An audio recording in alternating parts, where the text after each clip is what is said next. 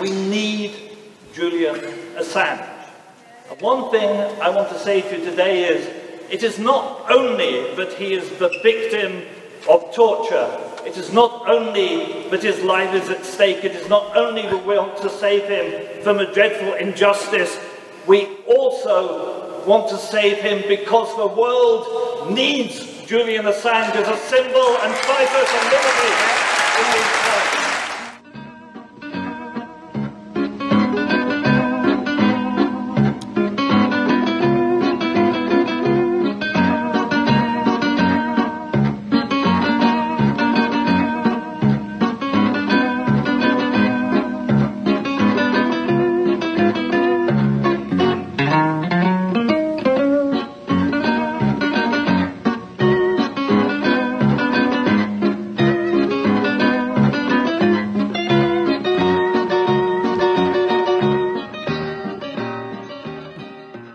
Okay, that was Anton Karas from The Third Man, the music. And up front was former UK ambassador to Uzbekistan, Craig Murray, a longtime diplomat and one of the most spirited and eloquent defenders of Julian Assange, and has been for some time. He's really, go to craigmurray.com.uk or vice versa and check out his website, because he's got stuff out every single day pertinent not only to Assange's case, but everything UK, Scotland, and internationally. He's really one of the most brilliant individuals I have ever met in my life.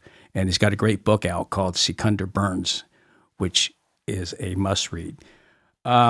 This is, I am Randy Credico. This is Live on the Fly, Assange Countdown to Freedom. This is our third episode this year, here at the wonderful, beautiful, plush studios on 6th Street, New York City, called nycpodcasting.com, nycpodcasting.com. Go to that website, and if you want to do a podcast, this is the place to do it, because they really treat you well, and the engineers, especially my engineer, I know that Frank is unbelievable. He has saved the day the other day when we had a few technical problems because of the internet went down for the whole block, and Frank was able to make it look like it never happened. So that's nycpodcasting.com. If you're looking to do a podcast, this is the place to go. And this is, like I said, Assange Countdown to Freedom, in collaboration with Covert Action Magazine, and in association with our friends at Anonymous Scandinavia, and of course Courage Foundation, which is the foremost outfit out there in support of Julian Assange. It's really a great organization. And you can find them at Courage Foundation and Courage Found at Twitter. So that is that. This week, earlier yesterday, Mr. Assange appeared in court, and he looked a lot better.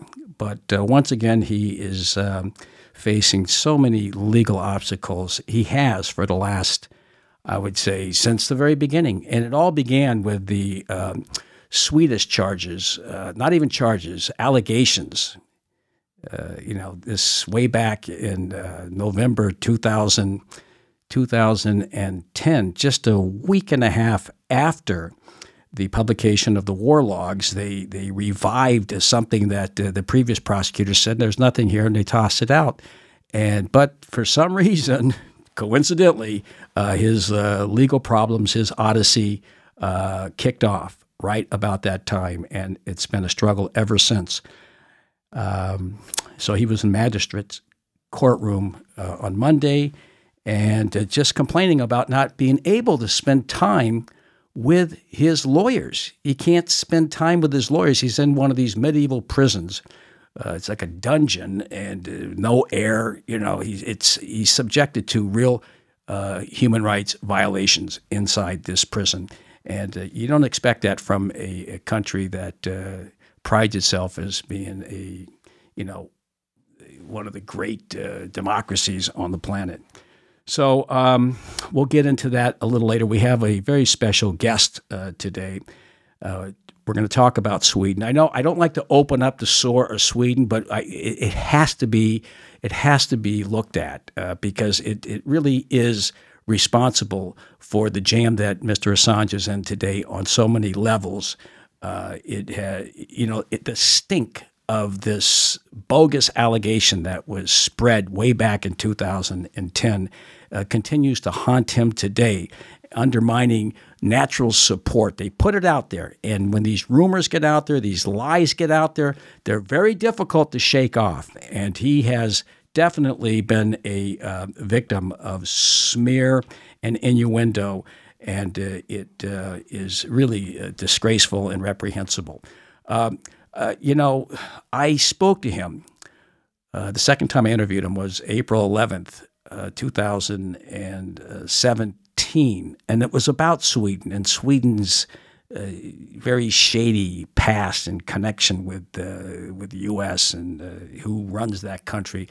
But I asked them in that interview, why him? Why are they going after him? And so this is just a little pastiche from that interview where he explains why. This is from April 11, 2017. But WikiLeaks started about a decade ago, and we publish authentic materials, official materials from all around the world. The US produces an unusual number of them. So we tend to publish more from the US than from other countries. And that's easily understandable when you realize that the US has the most amount of money going into the secret state. So there's more than 5 million people in the United States with security clearances, well over 1.3 million with top secret security clearances. So that effectively is a state within a state. And then the cultural values expressed in the United States, its own self-story, has some honorable cultural traditions, and those come in conflict with the reality of U.S. foreign policy. So the tension between the two produces incentives for whistleblowers and dissidents to emerge. Then simply the scale of it means that quite a number of them do emerge.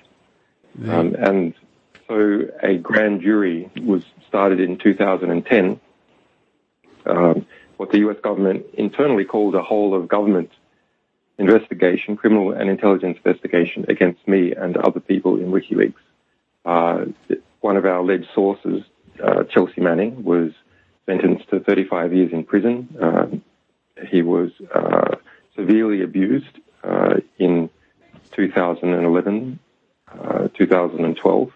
UN Special Rapporteur on Torture formally found that he had been subject to cruel and inhumane treatment. That grand jury continues on in my case, and the U.S. government has just announced that it has expanded it to also include our recent CIA publications. It's run by the National Security Division of the DOJ and by the Criminal Division of the DOJ. It's a big thing. It spread agents all over the world, chartered private jets to Iceland, pulled people back to be secretly interrogated, coercively forced people to testify, and it's a there's an extensive series of legal maneuvers by my lawyers and the lawyers of Chelsea Manning, and also some NGOs in the United States to try and check that ongoing process.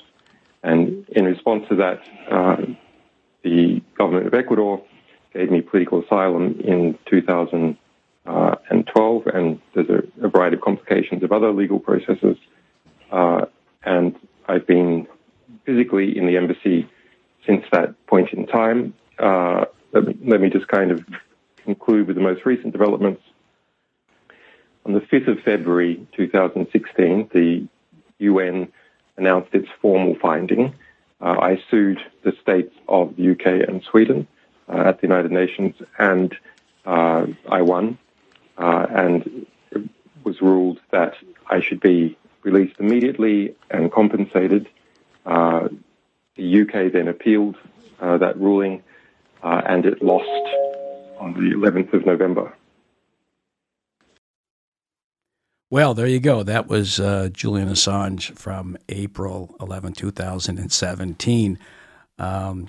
In my old show, in the very first Assange Countdown to Freedom, John Pilger was also on that show, and we had him on last week, and that is right now on the website, covertactionmagazine.com. And so that's where he was then. He got that small victory, but very few legal hurdles has he been able to eclipse since then. In fact, every hurdle in the world has been tossed in front of him.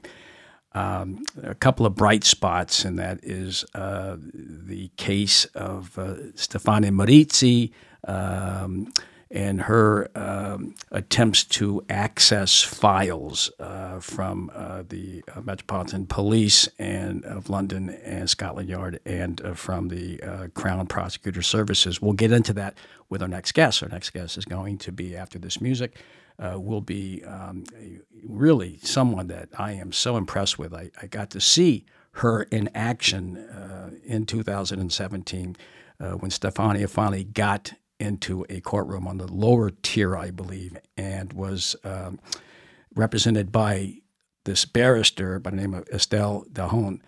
And I was like amazed, really, really amazed at her courtroom abilities. It's I've been in courtrooms a lot in this country over the last 30, 40 years as a defendant a few times, but also just witnessing some great legal proceedings, and I have not seen much better than what I saw with Estelle in 2000. It's intimidating that I'm going to be interviewing her. We have a lot to talk about, and we will do that right after this music, which she chose, and she has great taste in music on top of it. This is Nina Simone. Ain't got no home, ain't got no shoes, ain't got no money, ain't got no class, ain't got no skirts, ain't got no sweaters, ain't got no perfume, ain't got no love, ain't got no faith. I ain't got no culture, ain't got no mother, ain't got no father, ain't got no brother, ain't got no children, ain't got no aunts, ain't got no uncles, ain't got no love, ain't got no mind. I ain't got no country, ain't got no schooling, ain't got no friends, ain't got no nothing, ain't got no water, ain't got no air, ain't got no smoke, ain't got no ticket, ain't got no water, ain't got no love, ain't got no faith, ain't got no God, ain't got no wine, ain't got no money, ain't got no faith, ain't got no God, ain't got no love. Okay, that's the late, great Nina Simone, and I am such a big fan of Nina Simone. And Stefania Maurizi says this about our only guest today, our one and only guest, because I can't follow this. Stefania Maurizi, the great, indefatigable investigative journalist for La Repubblica, said about Ms. Dehon, "I wish all journalists litigating in the public interest have Estelle." And Estelle, we gave you a little intro prior to that music there. So welcome to the show. Randy, thank you very much. It's a pleasure to be talking with you again. Well, yes, the last time I saw you was in that courtroom, November 10th or 11th, 2017. And I guess we did interview on KPFA with Dennis a couple of times. And I don't know where to start. There's so much I want to ask you today. So if I'm a little discursive, please bear with me. First of all, you are at Cornerstone Barristers in London, and you specialize in information law and environmental law. And I know because I told you last night that I've seen witness for the prosecution a dozen times. And so I know what a difference between a barrister and a solicitor is. So for the people in this country, could you just give us a definition of the two? Sure. It is a bit of an odd system in that for a number of reasons, a long, long time ago, it was decided that there are some people who should specialize in appearing in court and that they should be barristers, and that should be separate from the people who focus on getting the paperwork together and starting out litigation, and that those are solicitors. But recently in the United Kingdom, some steps have been taken to bring the two sides of the legal profession together. So sometimes a solicitor might appear in court, and sometimes barristers don't. But on the whole, that's the main difference between the two. I see. But you both have the same type of schooling, though, right? I mean, you have to have a certain amount of education to become both, right? About the same amount? Yeah, that's correct. That's absolutely right. And so in terms of university, in terms of qualifications, it's pretty much the same. But at the very end, when we do our practical vocational training, the two split off, and barristers do training that focuses on advocacy and focuses on in-depth legal research, and solicitors do different training. And so you practice law in the UK, but does that give you the right to practice law in the entire UK, in Scotland and Northern Ireland? Are you restricted to just the UK? I mean, I'm restricted to England and Wales. Yes. There's a different and separate legal system in Scotland, a completely separate legal system. For some purposes, for example, things like immigration or defence or foreign policy, the Westminster Parliament legislates for the whole of the UK. But on many other things, including environment, including information law, Scotland has its own system and its own laws, and has had for a very long time indeed. And if I wanted to practice in Scotland, I'd have to be qualified there. I see. For Northern Ireland, it's a bit easier in that the same law applies in Northern Ireland, but there's a separate process for me to be called to the bar in Northern Ireland in order to appear. I see. So if this case that we're going to talk about in a few minutes had taken place in Scotland, if Scotland had arrested Julian Assange, you wouldn't necessarily be able to represent your plaintiff here, Stefania Maurizi. Somebody else would, or would you have to apply for that? So I could apply to be a member, to be able to appear in Scotland, but it would be much more difficult for me. What would have happened likely is that Stefania would have gone to somebody who already has rights of appearance in Scotland. For example, one of my colleagues, James Findlay QC, because he's Scottish and did his legal training in Scotland, can appear in both jurisdictions. I would have been able to help, but I would not have been able to litigate the case in the same way. Where do you think you have a better shot in the legal system, in England or in Scotland? What country is more favorable legally to a defendant? So from an information perspective, the jurisdictions are pretty similar. The laws are pretty much the same. And I think you've probably got an equal chance in both jurisdictions.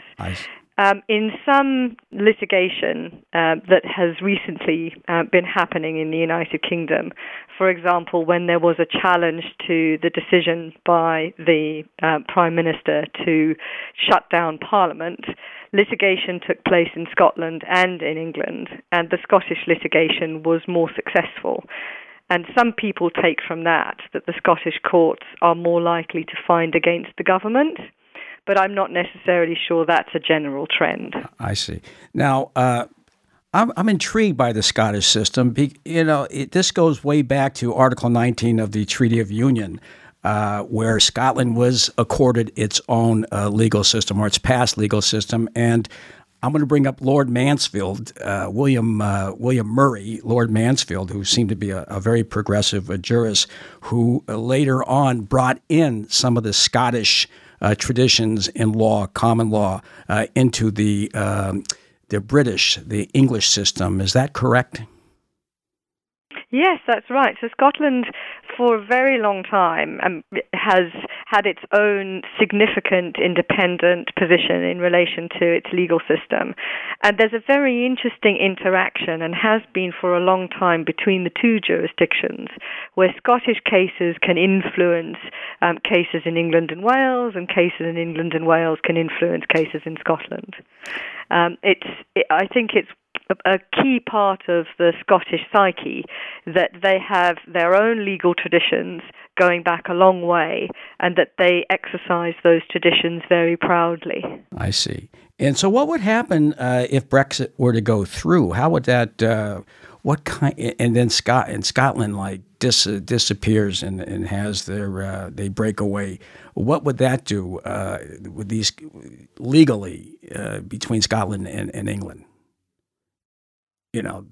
Well, at the moment, once the United Kingdom leaves the European Union on the 31st of January, so very imminently, that means that Scotland and England, Wales and Northern Ireland all leave. It's feasible that following a Scottish independence referendum, that Scotland might assert its independence, leave the Union. Then its legal system would be completely separate from that of the United Kingdom. The Parliament in Westminster would have no lawmaking function left for Scotland, and Scotland would have to reapply to join the European Union. That sounds very tempting. Now, what would that do? You're on the European Commission multi-stakeholder expert group on the GDPR. Would that affect that? Would you have to That's leave? A mouthful, isn't it? Listen, that's too much for me to say. I'm using an acronym here because there's no way I could get those 4 letters out. Why don't you just tell me what it means?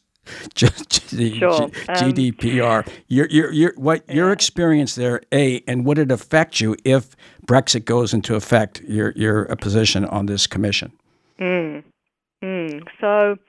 The GDPR is, I think, well known to many in the United States. It's the general law to do with data protection across the whole of the European Union. And it's had quite a strong influence in other areas of the world, including the US, in terms of the way that privacy is being formulated and the way that personal information is protected. And I'm on this body, which is a panel of experts, and we are advising the European Commission on the GDPR and on how that legislation is being complied with across Europe. And I was appointed to that body a couple of years ago after a competitive process, but I was appointed as an individual legal expert because of my history of working with data protection and privacy in the United Kingdom and in a couple of other countries. And so, interestingly for me, because I'm on as an individual legal expert, there's no nationality requirement for my participation. So the United Kingdom will leave the EU, but I will still be on the multi-stakeholder expert group. Oh. Some of my other colleagues who are on the group in a representative capacity. For example, we have universities who are represented on the group.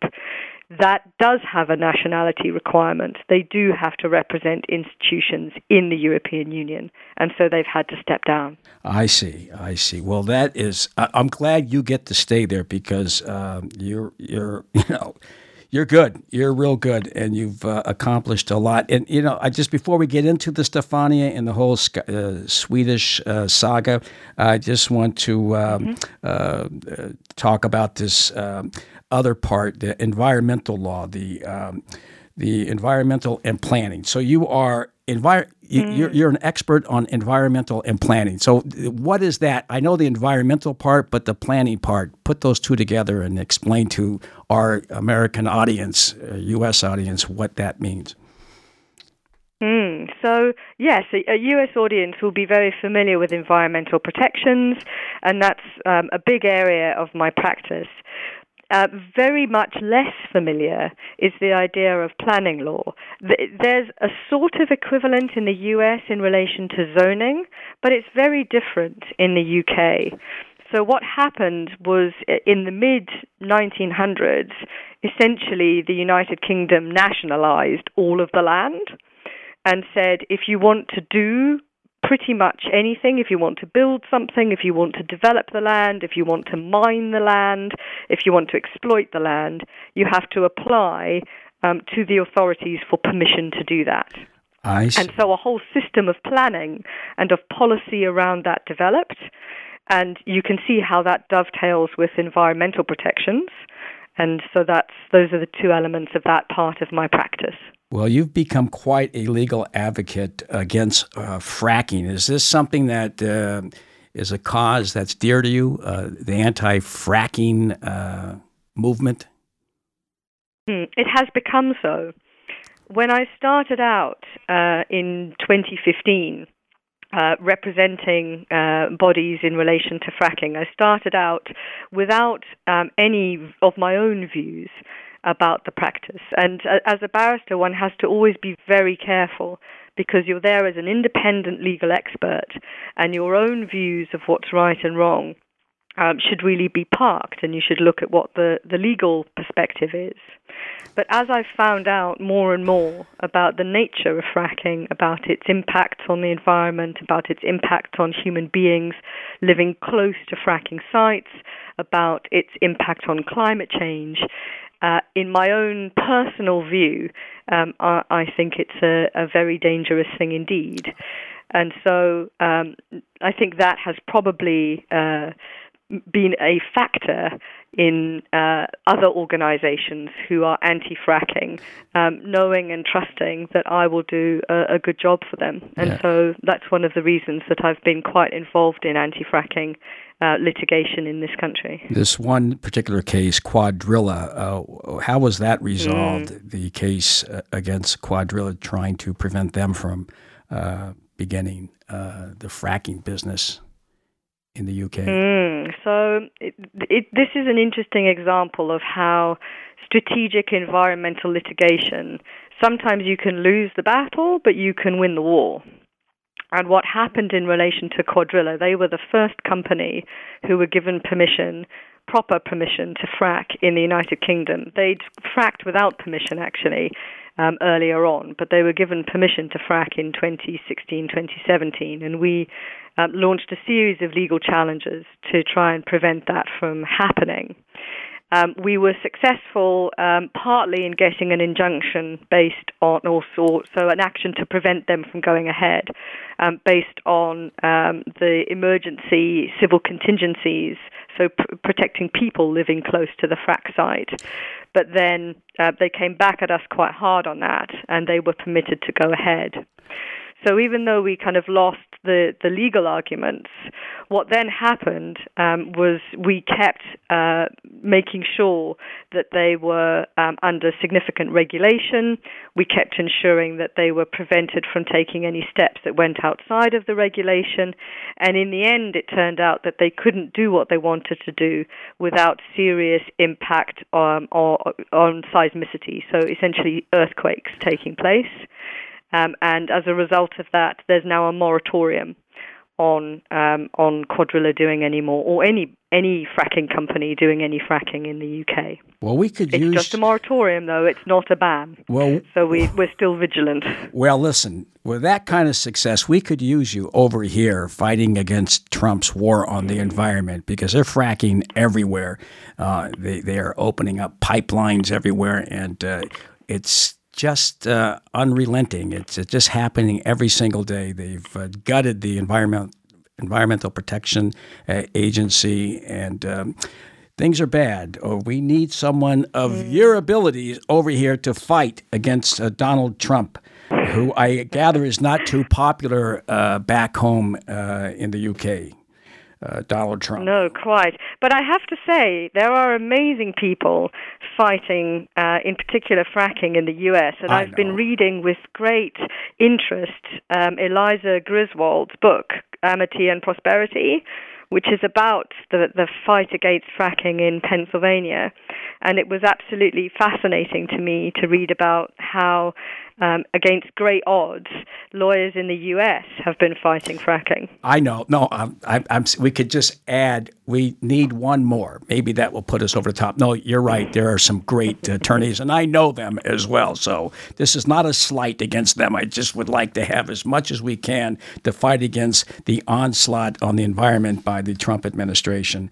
That's very kind. And you are entirely right that it's going to be very important for the courts and for activists in the courts to take a strong role in making protections that are being eroded, making protections work.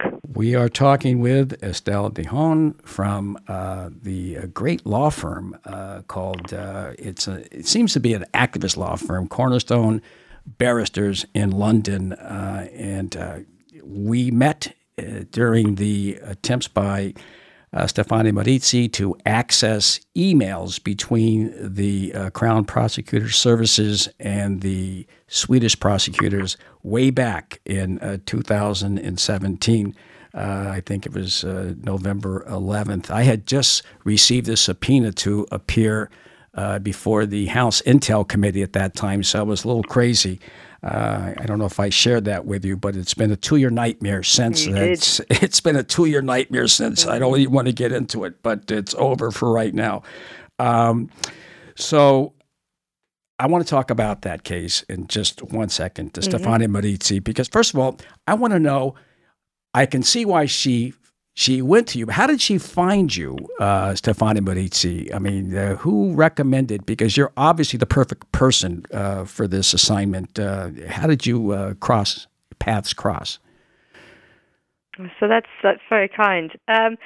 It's interesting the way in which these things work, isn't it? So Stefania was working closely with a lawyer who was representing WikiLeaks at that stage, a lawyer called Jennifer Robinson. Yes. And she's great, Jennifer, by the way. Yes. She is great. Yes. And she, in fact, has been my junior in all the work that I've done on Stefania's behalf. So I've worked quite closely with her.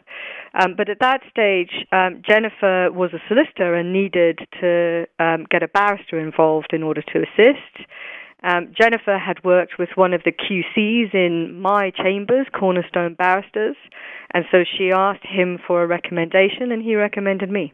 I see. Well, it was a good choice. I told her that we were going to be interviewing you today. She said, as soon as it's done, please send me the file. So she's very excited that you're on. We'll get her in a couple of weeks. This case here, I mean, there were two. What I saw was, I think, this is the second time you represented her, or was it the first time? There's one against the Metropolitan Police, and there's the one against the CPS. So can you, yes. I saw you in 2018. You were on a panel, and you explained how the FOIA law works in the UK. Can you kind of give us the background on that as you did then? Yes. Yeah, absolutely. So all public bodies in the United Kingdom, and public bodies including bodies like the Crown Prosecution Service, which is essentially the public prosecuting authority, and the police services and many other bodies are subject to this legislation. And what it does is it gives any individual a right, a strong right, to ask for information that is held by that public body to be provided to them. So if the body holds the information at that time, it should be provided, and that's the default. But of course, as with every law, there are exceptions. And what our law does is it recognizes a number of situations where it might be justified for the public body to refuse either to confirm or deny that it holds the information, or to say, yes, we hold that information, but we can't provide it because, for example, to provide it would infringe the rights of somebody else, their personal privacy, or to provide it would prejudice law enforcement, or to provide it would prejudice international relations. And there are a number of such exemptions. And really the key fight that Stefania was facing in her Freedom of Information requests was that the public bodies turned around and said, no, we can rely on a number of exemptions to say that we're not providing you with this information, and actually to say that they're not even going to admit whether they hold it or not. And we were fighting about whether those exemptions were properly applied or not. All right, now this is in both cases, because I know she initiated this, the one that I witnessed in the lower tier, in 2015. Is that when you first got involved? Is 2015. So this is the That's right. This is the one with the CPS, and then later was the Metropolitan Police Department. Yes, so the Metropolitan Police Department was a request made in 2017. I see. The first one was the request to the Crown Prosecution Service in 2015. Well, let's go with that one first. Let's recap the highlights of the one against the, I guess that's Scotland Yard, the Metropolitan Police, that case there. So why don't you recapitulate what happened in that case? Okay. So, the Crown Prosecution Service one, the first one, was a request that Stefania made, which was focusing on the documentation, so the actual documents about Julian Assange that were held by the Crown Prosecution Service. And in particular, any documents that were correspondence between them and the Swedish Prosecuting Authority, any documents between them and the U.S. Department of Justice, or the U.S. State Department, and any documents between them and the Ecuadorian state or the Ecuadorian embassy. And really what Stefania Maurizi had realized was that there was a lot that had been written about why Julian Assange was in the Ecuadorian embassy and what had happened, but that nobody had asked for primary material like this from the Crown Prosecution Service. So that's why she asked.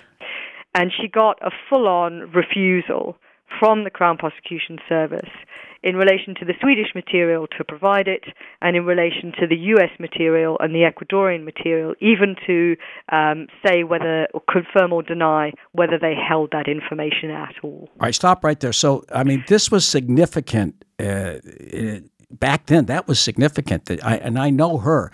I mean, she's like Sisyphus. She'll keep going up that hill, until she gets the rock over.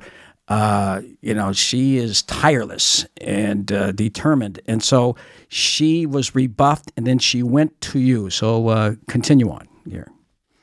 Yes, and you're right that it was very significant, because you must remember that in 2014, that's when the UK was fighting in the UN about whether there was some type of detention that was happening in the Swedish embassy. That was also when the Swedish Court of Appeals was saying that the prosecutors were failing to pursue proper lines of investigation to move the case forward. So it was against that background that the request was made. And when Stefania came to me and came to Jennifer Robinson for advice, we challenged the refusal on her behalf to, first of all, the Information Commissioner, who is the initial point of reference for all these types of complaints, And then we challenged the Information Commissioner's refusal to the first-tier tribunal. And the way that our information law works is we have a specialist tribunal, which is both legal and has specialist information law experience. And the first-tier tribunal can look fully at the whole case, taking witness evidence about whether any exemptions should apply or not. And that was the process that you saw back in November 2017, was that we challenged, first of all, that the Swedish material should be withheld, and secondly, that the US material, that the CPS should be saying that it did hold that material or not, and similarly for the Ecuadorian material. Well, that dragged on. When you first filed this complaint was in 2015. So by the time I saw it was 2017.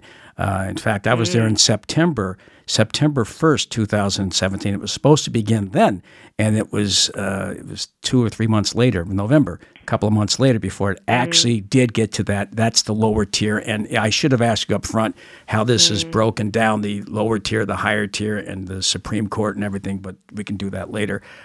So you got to that point there. You finally got into court, and I was there for that. And so walk us through that process and the result. So there were two key things, really. And the Swedish material was a bit different from the US and Ecuadorian material. So I'll focus on the Swedish material first. And interestingly, what happened is that throughout the arguments from 2015 onwards, the Crown Prosecution Service was saying, no, this is confidential. We can't be disclosing material where a country has made an extradition request because it's confidential material and because it could in some way prejudice the extradition process. But this was against the background where Stefania had made freedom of information requests under the Swedish legislation in Sweden, and the Swedish authorities had disclosed material to her. So we were pointing out all along that it can't be right for them to say, for the Crown Prosecution Service to say that there was a confidentiality issue here. And in fact, what happened literally months before the hearing, so finally in August 2017, just before we were exchanging witness evidence, the Crown Prosecution Service disclosed about 330 pages of correspondence. That wasn't enough for her. So by the time we got to the hearing, no, it wasn't. And it was a very small aspect of the correspondence. But that was to try to mollify you, right? Was that basically trying absolutely. to... Yes. All right, continue. I'm sorry to interrupt. Yeah. Yeah. No, that's quite all right. And you interrupt at any point, because as a lawyer, I know I can talk. Right. So you just tell me when you have an extra question. So yes, they disclosed this material. So by the time of the hearing, we were arguing about the redactions that had been made in the material that was disclosed, and we've been arguing that there must be more material that they held that should be disclosed. All right. Well, wait a second. Let me stop for a minute. Mm-hmm. What was their motivation? Mm-hmm. What was their motivation? Is there like a hidden hand here that told them not to do this, or did they act independently, autonomously, the CPS? So my impression is that the CPS is acting independently, although, of course, it's always difficult to know. But my impression is that they're acting independently. But they are a public body that finds it very difficult to be open. It's not their natural position to be open. And so I think that likely what had happened was that their default position was to be closed and to refuse to provide the information. But that by the time we got really close to the hearing, that's when it gets a bit, hot under the collar. And that's when your legal representatives might be saying, come on, you need to take a more sensible approach. And I think that's likely what happened, that they disclosed when they started to feel the heat of the hearing approaching. I see. All right, so continue where you were before I interrupted you. So the interesting thing that emerged at the hearing, which was in the November, was that it turns out that the email account of the main prosecutor, who had been corresponding with the Swedish authorities, had been advising the Swedish authorities on what to do, and had been updating the Swedish authorities. And I'll say a bit about that in a minute. But the main email account of that individual had been deleted. That's what emerged. And it was very surprising that it had been deleted. He had retired, but the CPS's policy was that type of information should be maintained because it was essentially relating to an ongoing case. And so it was very surprising that information had been deleted. That reminds me of Donald Trump not releasing his taxes because he's still under audit. Right. Well, right. I wouldn't want to make that kind of comparison, but that's the excuse he always gives. That excuse: I can't release my taxes because I'm still under audit for the last 30 years. All right, I'm sorry to interrupt, but go ahead. No, that's quite all right. So what did come out, though, in the information that was disclosed and that was unredacted, was that the Crown Prosecution Service, over a number of years, when the Swedish prosecutors were thinking about maybe coming to London and interviewing Julian Assange in the embassy, the Crown Prosecution Service was advising them that that was not the preferred approach, that wasn't a good approach or a strategic approach. And it was very surprising and noticeable that was the advice that was being provided. I see. So that was basically what this was all about. That was their motive. They did not really want them to come to the UK and interview Julian Assange because they could wrap up the investigation at that point and then toss it away, which they eventually did. Actually, they did earlier that year. They had dumped the charges. Not even charges; they were allegations. But I mean, since August of 2010, this has been such a albatross PR-wise for Julian Assange.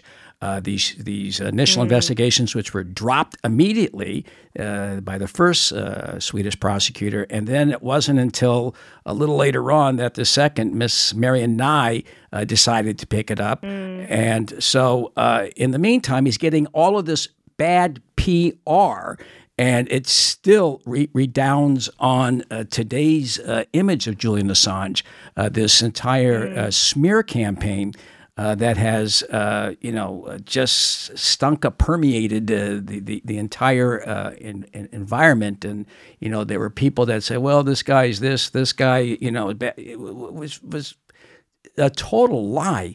And he was eventually, twice they dropped the allegations. But I'm sorry. So what happened at the end of this process? You went in there, and then they came up with a decision. And by the way, who makes up this lower tier? Who chooses the lower tier the body that you went in front of that I witnessed? So there's an independent process that appoints judges and members who have expertise in the information law field. So there's a quite significant application process that the tribunal members have to go through in order to be appointed. It's unlike some systems. It's certainly not an overtly politically appointed system. Although some people suggest that if you've led a life where you've been a thorn in the side of the government, that it might be a bit more difficult for you to be appointed. But they have appointed quite neutrally members to both the first-tier tribunal and to the upper tribunal. Well, the way that it works is the first-tier tribunal has both legally qualified and other experts, and then the upper tribunal is all judges who are looking just at points of law. I see. And so you would say that they're dispassionate, those judges above are dispassionate when it comes to they can look at this case and not be influenced by political considerations? Yes, I would say that. Okay, well, that's good. I mean, I know you have to be careful because you have to work with these people, but I take you at your word here. I can tell you that every single judge is in the state of New York is a political appointee, and of course, someone like you would never get on the Supreme Court in the U.S., and someone that works. A public defender would never get on the Supreme Court of the U.S. So those are basically political appointees all the way up, even the appellate division here. And I really don't know, and I can't speak for the U.K. So we know those were the judges. And so what was the finding which came out a few weeks later? So on the Swedish material, what the court found, what the tribunal found, was that sufficient material had been released, and that none of the redacted parts should be released unredacted. And they accepted that the material that was kept confidential should properly be confidential. I see. On the American material, the argument was quite different. On the American and the Ecuadorian material, the argument was that you shouldn't be, the Crown Prosecution Service shouldn't be releasing all material or even confirming that it has any material, because that might tip off an individual about whether an extradition request was or might have been made. And we had some problems with that as an argument, but that was essentially accepted by the tribunal. I see. And so were you able to get the communications between the U.S. and the U.K. prosecutors? We were not. You were not? We appealed. No, we were not. We appealed to the upper tribunal, and the appeal points were all quite technical legal points. We made some headway in that the Crown Prosecution Service kept emphasizing, well, things are very different now. You know, by the time of our appeal, Julian Assange was out of the embassy. It was clear that America had made an extradition request. So they kept emphasizing, oh, things are quite different now. But on the technical legal points of appeal, we were not successful. Well, But as a result of the emphasis that the Crown Prosecution Service placed on the fact that things are very different now, Stefania in December of this year made a second Freedom of Information request to the Crown Prosecution Service. I see. And that's still in litigation? And so that is potentially new litigation. So what she has said is, well, you've told us that things are very different now. You've told us that that this is a new situation. So now you must release the correspondence, if there's any, with the U.S. State Department and the Department of Justice.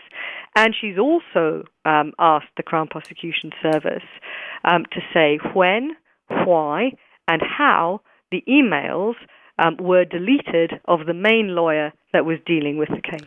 Boy. And just recently, the Crown Prosecution Service has come back and said that they are likely to refuse, but they've triggered a provision that allows them some more time to decide whether they're going to do that or not. Well, I must tell you this, that the perception here is, and a lot of individuals like John Pilger and Craig Murray and many others think that the Crown Prosecutor Services, CPS, is under the thumb of the U.S. Department of Justice. Now, that may not be your opinion, but there's a perception there. Because they held their cards close to their vest, and we never found out there was a pending investigation and probably a pending a warrant for extradition happening, and they didn't want that to get out because I think it might have stirred up some public outrage at the time. So everyone, but Julian knew it though. Julian always said that they were going to go in there, and then they had the change of government, and eventually, every single legal door that he's walked into, there has been some kind of barrier. This is like there's some light. There has been some light at the end of the tunnel looking at what you accomplished there. A little, because everything else, and in fact, I'm going to play something here. I want you to comment on this. This took place in early I think 2017. This is from the UN Working Group on Arbitrary Detention. Do we have that, Frank? All right, can you listen to this and then on the other side comment? WikiLeaks founder Julian Assange has been arbitrarily detained by Sweden and the United Kingdom since his arrest in London on 7 December 2010 as a result of the legal action taken against him by both governments. The expert panel called on the Swedish and British authorities to end Mr. Assange's deprivation of liberty. I think the recommendation is quite clear. Respect his physical integrity and freedom of movement, and afford him the right to compensation. Oh, there you go. So that's Christoph, I think, Pestro, who was on that working group panel. And you would think, there you go, you're a nation of laws, right? The UK is a nation of laws. Why didn't they abide by this decision by the UN? I mean, for the previous 20, 30 years, they always did, but not in this case, and of course in the Chagos Island case.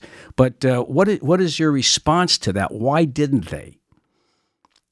It was very, very disappointing to those of us in the UK legal system who really have a respect for the rule of law, and in particular a respect for the international rule of law and for international human rights. The United Kingdom's response was very disappointing. It was plain that essentially a very narrow and political response was taken, where there was a refusal to abide by the decision. I see. And lots of times a government can disagree with the legal reasoning, can think that the lawyers have got things wrong or the decision makers have got things wrong.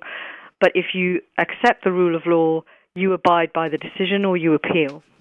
And it was disappointing that the government responded in the way that they did. Well, he, like I said, has he reminds me, like I said, of Studio 54 in New York City, which was a place for celebrities back in the 70s.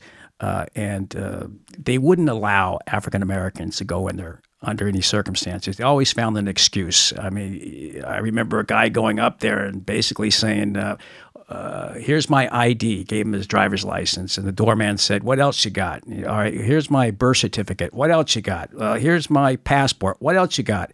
Here's my Purple Heart. What else you got? And that guy was not getting in. And that seems to be what Julian Assange is going through right now. No matter what, they want him extradited. I mean, take a look at the conditions. I mean, why is he in?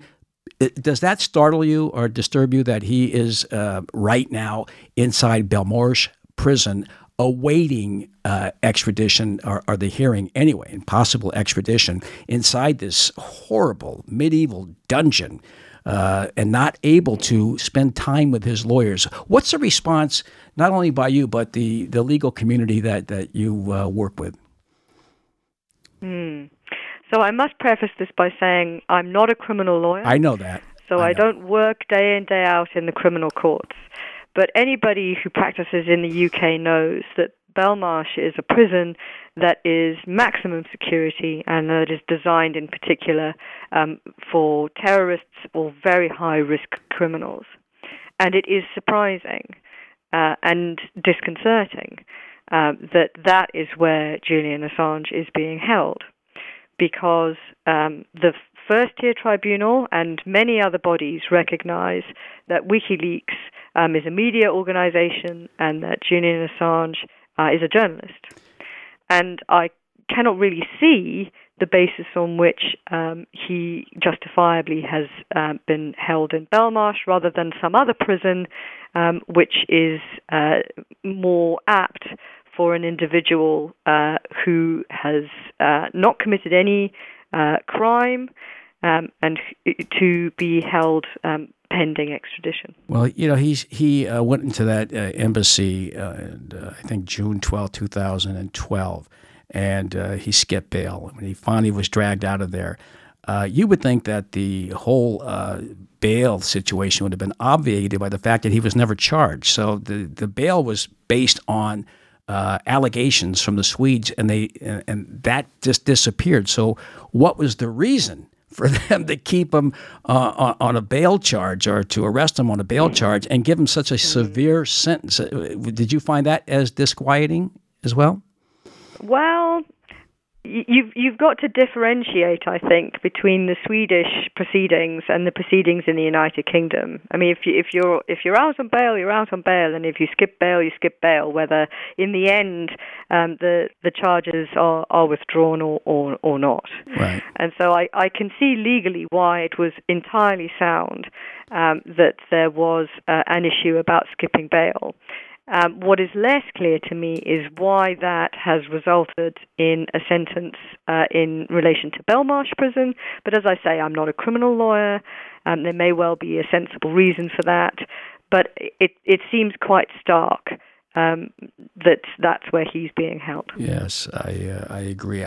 Last week I was saying that Rudolf Hess had a better living situation at Spandau prison after the war.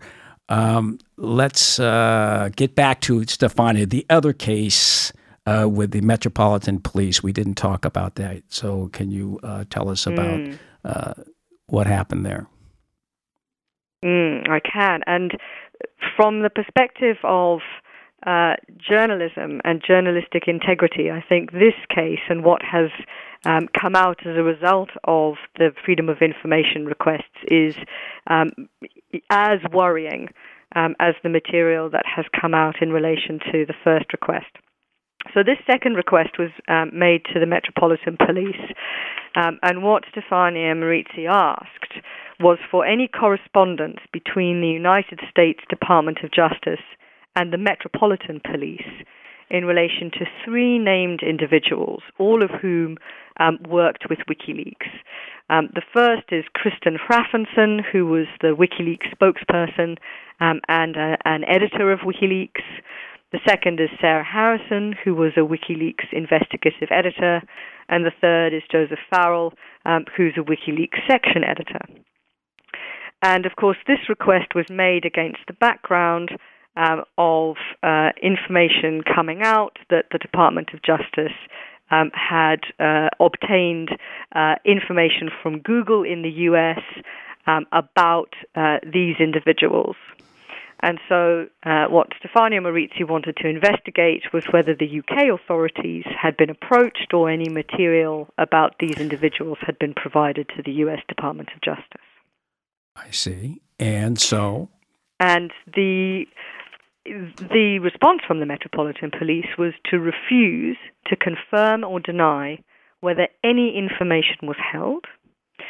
And the basis of the refusal was that this information that was being requested by Stefania Maurizi was the personal information of the three named individuals, and so it would be a breach of their privacy to provide the information to Stefania.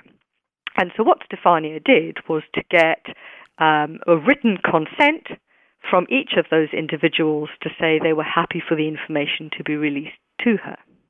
What year was this, by the way? Can you tell us just the date? So this was all in 2017 and 2018. Okay, I'm sorry. Go ahead. That's okay. And so what the Metropolitan Police then said was they deployed a legal argument, and they said, no, even though there's consent from these individuals, we're still going to refuse to confirm or deny, because you can't use freedom of information legislation to get round data protection legislation in this way, because freedom of information means releasing information to the whole world, not just to Stefania Maurizi. And we litigated that, we challenged that, we appealed to the first-tier tribunal, and the first-tier tribunal upheld the appeal and ordered the Metropolitan Police to confirm or deny whether it held the information. And they did. They confirmed it. And they did. They confirmed it. They confirmed in January this year, they confirmed that they hold information that falls within the request. So that means that they hold information about these 3 journalists in correspondence with the U.S. Department of Justice and the U.S. State Department. Wow. But the Metropolitan Police have made a further response, and they've said, we're not going to release any of the information to you. And they've relied on some very worrying exemptions. In particular, they've relied on national security. Always. And they've relied on law enforcement. And in particular, on the law enforcement side, they've relied on the threat of terrorism undermining law enforcement and national security. Wow. I thought that was a ruse just used here.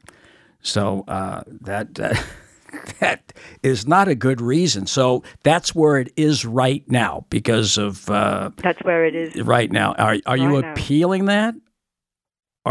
So we are appealing that. And it's important to recognize that the Metropolitan Police, in the first case, acknowledged that these 3 individuals are journalists. And their own witness acknowledged that they're journalists. But still the Metropolitan Police is relying on some kind of general threat of terrorism and preventing terrorist or extremist attacks to refuse to provide the information. And so Stefania, with my assistance and the assistance of Jennifer Robinson, has appealed against that to the Information Commissioner, which is the first step, and we are awaiting the response of the Commissioner. But this has been so significant a development, the police relying on terrorism and national security to refuse to release this information, that the National Union of Journalists here in the United Kingdom has made a statement of their concern about this case and calling on the Metropolitan Police to release the information. Well, I must tell you that, all the dark spots in Julian's legal battles, you and Stefania have provided some bright moments, and both in the FOIA request and this case with the Metropolitan Police. Hopefully, we'll get that information, but it is very dangerous that they rely on national security. That seems to cover everything. National security, you just invoke that and gives you the rationale to withhold information that the public has a right to know. Let's see.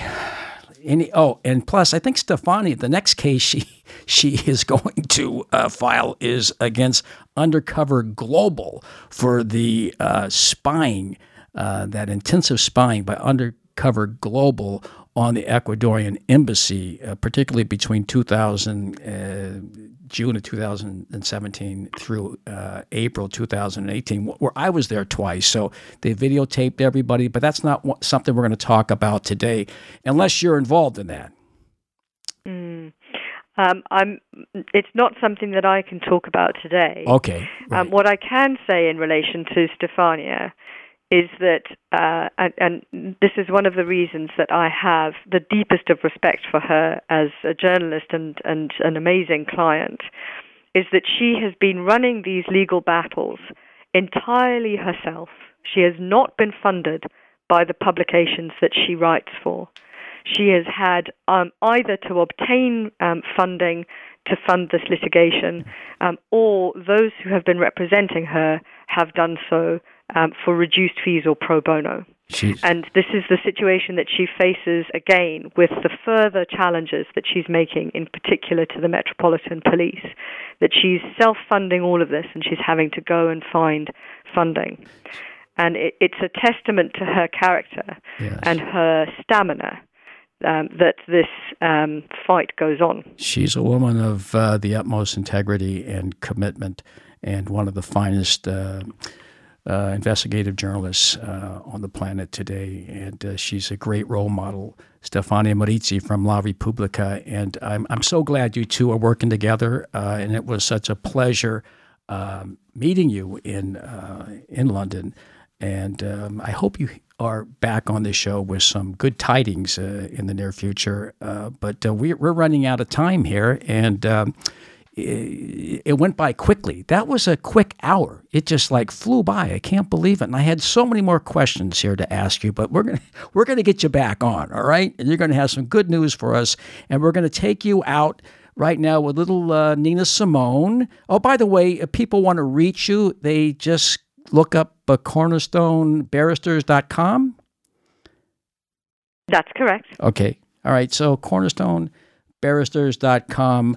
Thank you, Estelle. By the way, my mother's name was Estelle, is Estelle, the late Estelle Credico. It's a beautiful name. All right. Estelle Dehon, thank you very much once again, and we'll be talking to you soon. Thank you.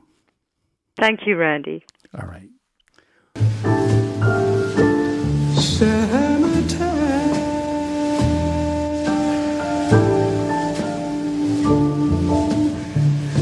And the living so easy. We shall jump in,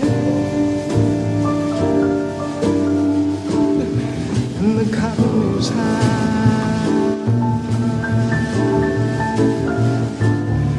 Oh, your daddy's rich,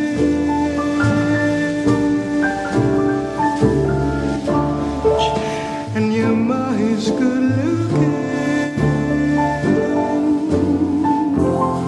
So hush, little baby, don't you cry.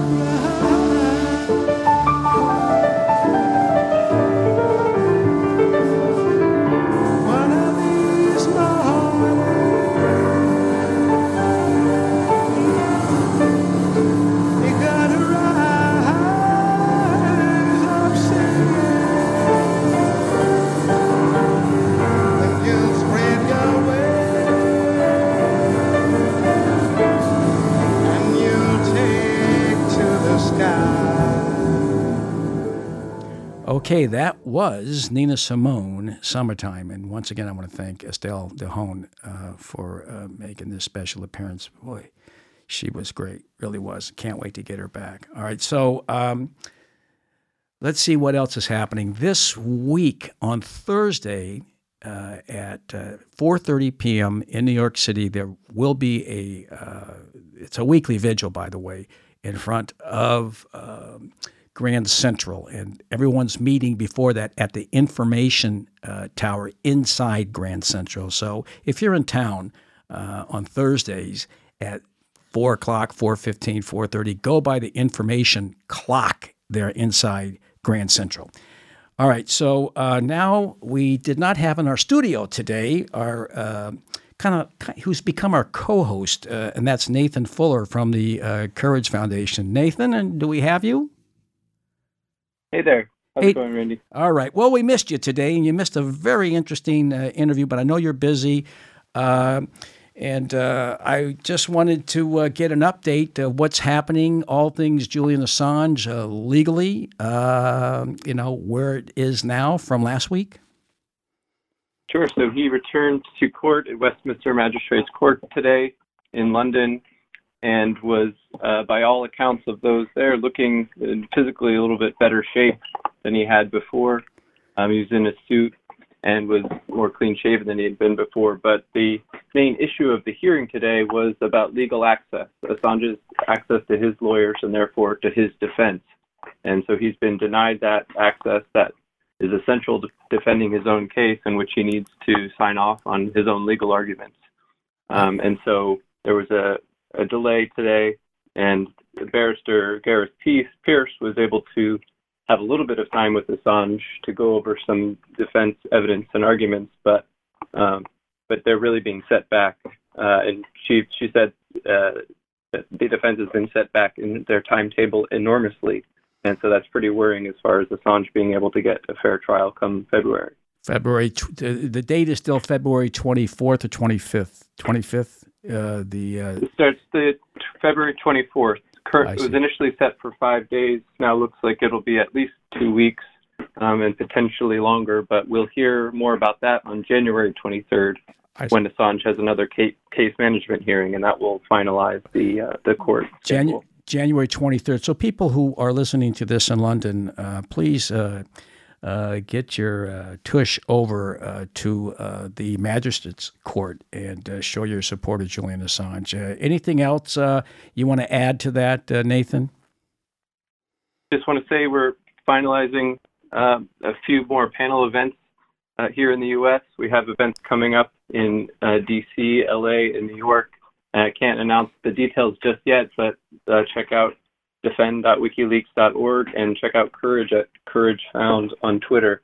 And we'll be keeping you updated as those events are confirmed, and then we can announce them. All right. Well, next week you'll be on with us, and we'll have something more concrete exactly when and where. But I'm aware of some pending events, and this is all good. I think that the support for Julian is growing both in the legal community and the public arena, and certainly in the, hopefully even more so, with journalism. There were 1,000 journalists so far, last time I looked, who've signed on to that petition to free Julian Assange. Nathan? Right. Really good to see the increasing support and people really realizing how dangerous these indictments are. Yes, absolutely. Listen, we're going to get you in the studio next week. I want you in the studio next week, all right? So I'm not sure who we're going to have on, but it'll be somebody special, and we'll be talking to you soon. Okay, thanks a lot. From the Courage Foundation, the Executive Director, Nathan Fuller, and you can find him on Twitter, Courage Found, F-O-U-N, at Courage Found. All right, so that was Nathan. Folks, I want to thank you all. I want to thank primarily here in this great studios of NYC Podcasting, nycpodcasting.com. Like I said, this thing went smoothly today, as usual. The engineers here are really top notch, and you feel good. I mean, I never felt this good in when I was working at another radio station in the city or anywhere. They really make you feel at home here, and it's like I said, it's the ideal place to do a audio or video podcasting. They do it all here. That's nycpodcasting.com. I also want to thank Anonymous Scandinavia for sending all the sound files to Frank, and Frank, the engineer, who's brilliant. And I also want to thank Eric, who is the manager here at nycpodcasting.com. And to, of course, over there at Covert Action Magazine, Action Magazine, where we are right now exclusively showcasing this series, Assange Countdown to Freedom. All right, that's it. I'm Randy Credico. Stefania Maurizi, beautiful woman. She wears black a lot, like a lot of my friends, they wear black a lot. Everybody in this studio wears black. So this is a tribute to you. This is an acknowledgement to you, Stefania, and all the engineers here. Here's a little Johnny Cash.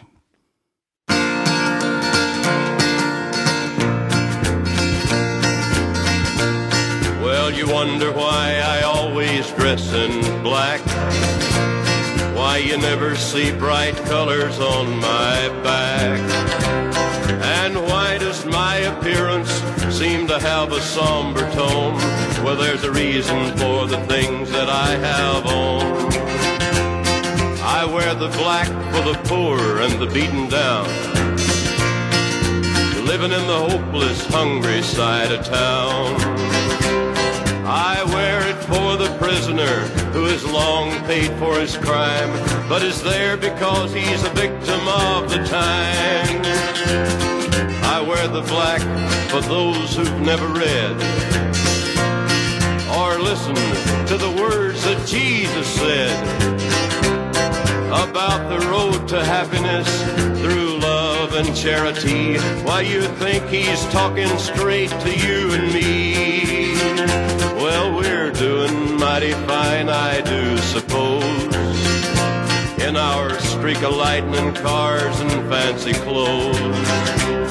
But just so we're reminded of the ones who are held back, up front there ought to be a man in black. I wear it for the sick and lonely old, for the reckless ones whose bad trip left them cold. I wear the blackened mourning for the lives that could have been. Each week we lose 100 fine young men. And I wear it for the thousands who have died, believing that the Lord was on their side. I wear it for another 100,000 who have died, believing that we all were on their side. Well, there's things that never will be right, I know, and things need changing everywhere you go. But till we start to make a move to make a few things right, you'll never see me wear a suit of white. Oh, I'd love to wear a rainbow every day and tell the world that everything's okay. But I'll try to carry off a little darkness on my back till things are brighter. I'm the man in black.